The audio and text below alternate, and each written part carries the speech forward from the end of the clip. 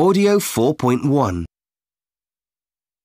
So today on Wired World, we're looking at some of the entries for this year's James Dyson Award. The British engineer James Dyson created the award in 2007 to inspire university students and graduates around the world to come up with some great new ideas in design and engineering. So, this year, well, first of all, we have a simple but very clever idea by industrial designer Muji Yakamoto. This invention has been designed to take up as little space as possible. It is called stack, because the printer is placed on top of a pile or stack of paper. When something is being printed, stack moves slowly downwards. The paper disappears under the printer and exits on top, where a new pile is created. The next invention has been given a Japanese name, Mamori, which means protect. But the inventor, Mark Dillon, is actually Irish. The name is a good one, however, because that's exactly what this device does. Gaelic football, very popular in Ireland, is quite a dangerous sport. Recent research showed that on average, 2 out of every 3 players on a team had been injured last year. Mamori is worn inside the mouth. It protects the player's teeth, but the players are also monitored for injury, and the information is sent wirelessly to a computer. If a player is moving more slowly than usual, for example, it will be measured and noticed, and the player will be taken out of the game so he can be treated. The third invention we're looking at today, Xarius, was created by a German team. It can be attached to almost anything and then used to make electricity using wind power. The energy which has been generated is then used to recharge mobile phones and so on. And finally, Sono, designed by a team from Austria. This is fixed to a window and helps to stop outside noise coming inside. And not only is noise from outside reduced, but the person inside can actually choose which sounds he or she does or doesn't want to hear. The sounds can be controlled by twisting the middle of the sono, so you can keep the sound of birds singing while getting rid of the sound of that car alarm. Amazing!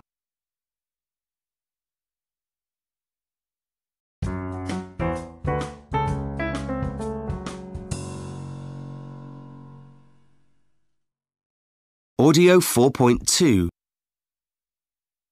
The problem of drought-affected farmers may have been solved by a recent Dyson Award winner, Edward Lineker.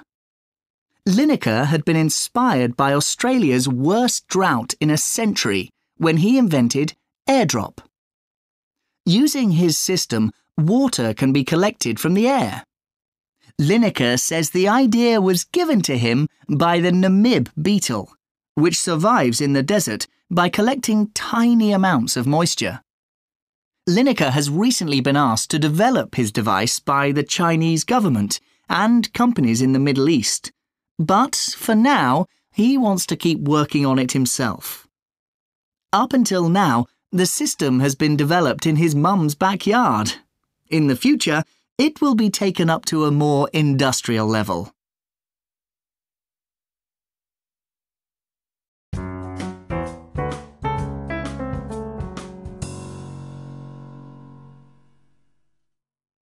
Audio 4.3.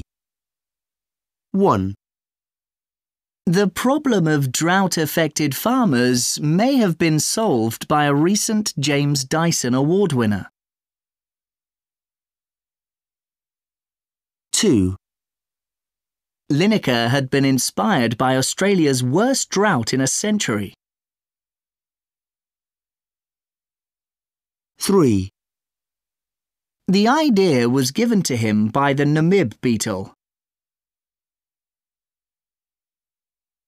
4. Lineker has recently been asked to develop his device by the Chinese government.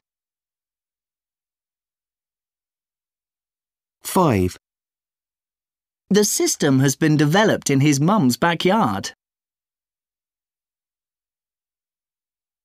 6, In the future, it'll be taken up to a more industrial level.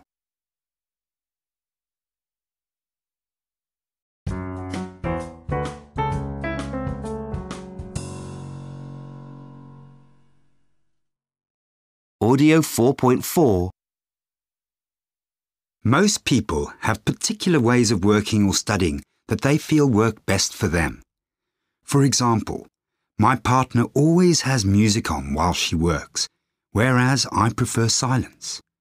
Is this just a personal preference, or is one actually better than the other? Some of the things that scientists have been finding out about how we can be most creative might surprise you. It turns out that she's right and I'm wrong, not for the first time. According to Professor Ravi Mehta, a moderate level of noise is better for our creativity than silence, so quiet music is a good idea. Too much noise isn't good though, especially listening to other people's telephone conversations. This is particularly distracting because our brain is automatically trying to solve the puzzle of what is being said by the person we can't hear. And what about heating? Surely it's better to be in a cooler room to stop yourself from being sleepy? Well, apparently not. One study from Cornell University showed that when temperatures were lower at 20 degrees Celsius, employees made 44% more mistakes than when it was 25 degrees. If you're feeling cold, you're using a lot of your precious energy to keep warm, so there's less energy for being innovative. And that's not all. Ever been told, tidy desk, tidy mind? Well, apparently having a messy desk is actually better for being inventive. Think that being tired makes it difficult to come up with good ideas? Think again. When we're tired, our brain is less efficient, but it's also more likely to make new connections, which means we're more likely to come up with something truly creative. Naps can also be good though, especially at helping you remember things.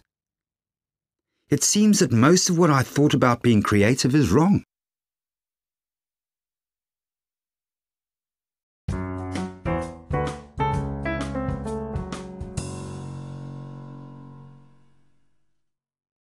Audio 4.5. Omitting consonant sounds. When people are speaking fluently, some consonant sounds tend to be left out. This can make it difficult to understand what the speaker is saying. T and D. When a word ends with a consonant cluster, 2 or 3 consonant sounds together, ending in the sound T or D, and the next word begins with a consonant sound, the final T or D tends to disappear. I'm not going sounds like I'm not going. He stopped kicking the ball sounds like he stopped kicking the ball. We don't usually leave out T or D before a vowel sound or H. First of all, she seemed happy. We don't usually leave out D before the sounds R, W, L and S. She seemed relieved.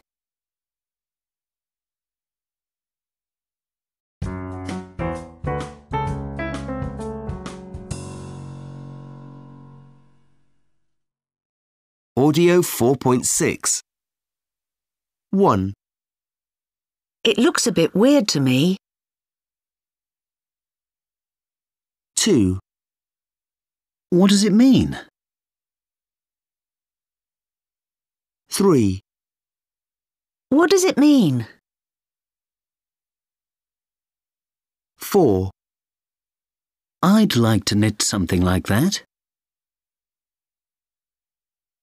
5, I'd like to knit something like that. 6, It looks amazing. 7, I'd rather see this than graffiti. 8, They shouldn't put it on statues.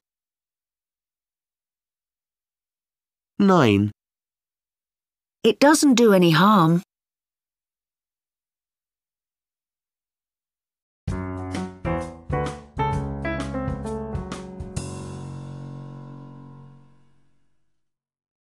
Audio 4.7.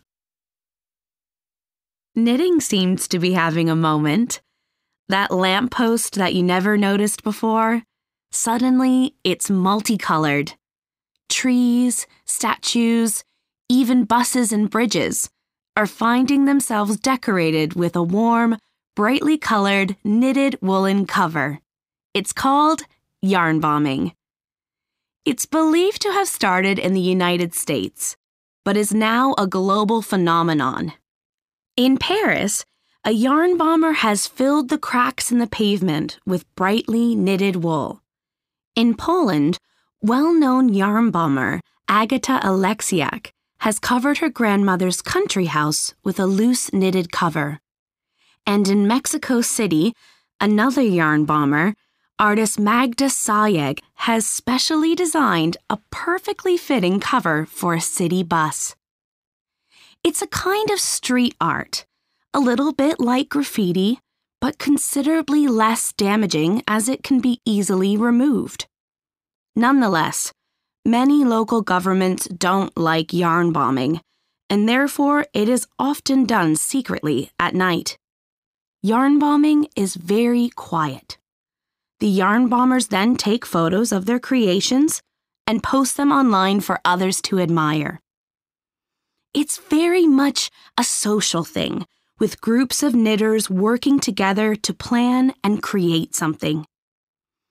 Even the well-known yarn bombing artists, such as Aleksiak and Sayeg, have teams of people to assist them with the bigger projects. So why do they do it?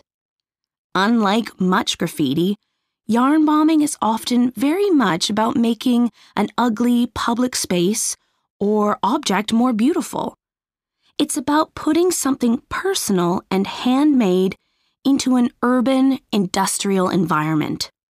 And of course, it aims to put a smile on people's faces.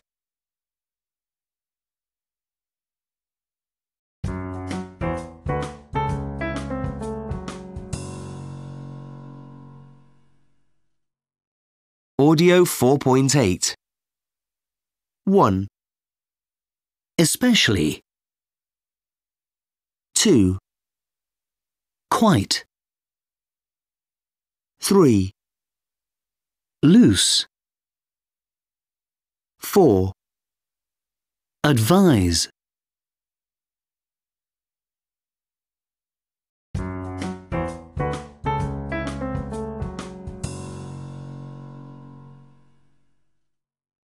Audio 4.9.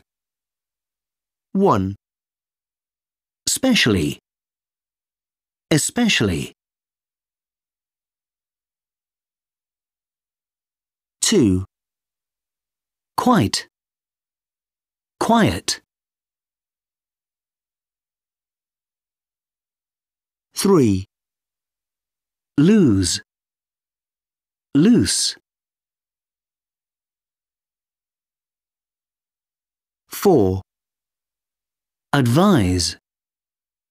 Advice.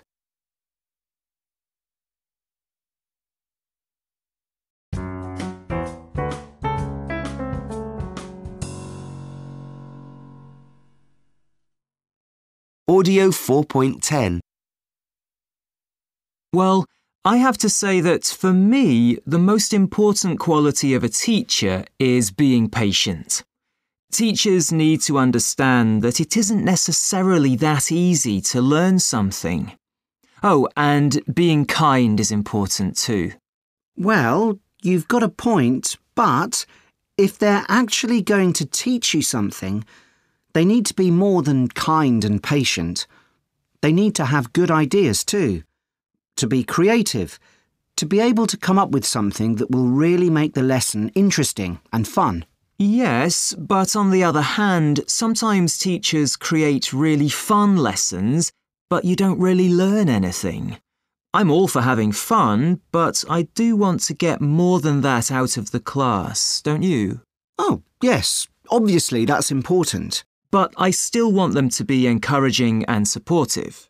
No, but look, it is possible for a teacher to be too nice sometimes, isn't it? Personally, I think a good teacher is quite strict. Really? Isn't that kind of teacher a bit old-fashioned? As I see it, if a teacher is motivating, the students won't want to be silly and waste time. OK, I can agree with motivating and supportive. What about creative as well?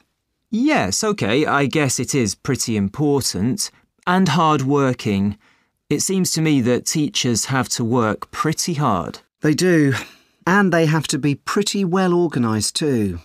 So that's motivating, supportive, creative, hard-working. What about the fifth one? Well organised?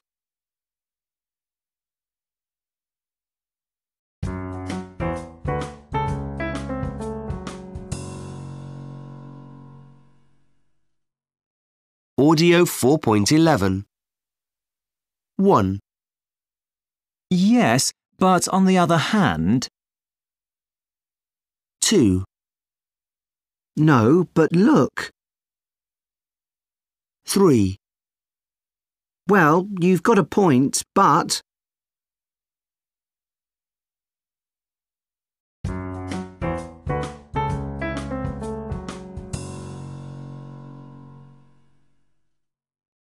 Audio 4.12. 1, Describing a new way of doing something. 2, Very noticeable. 3, Not showing thought or understanding. 4, Unusual and surprising. 5, Easy to understand and use. 6, Always behaving in a traditional or normal way.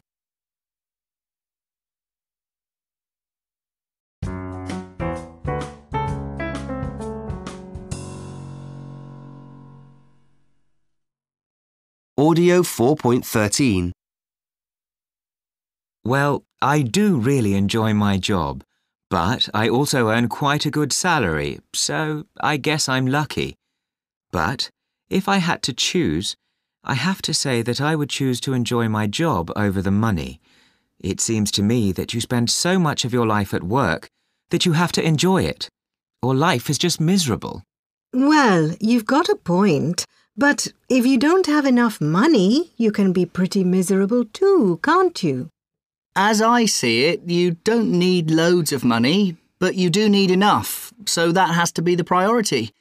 If you don't enjoy your job, you can always do things you enjoy in your free time. Yes, but don't you think you should change jobs if you hate what you're doing? I think that perhaps...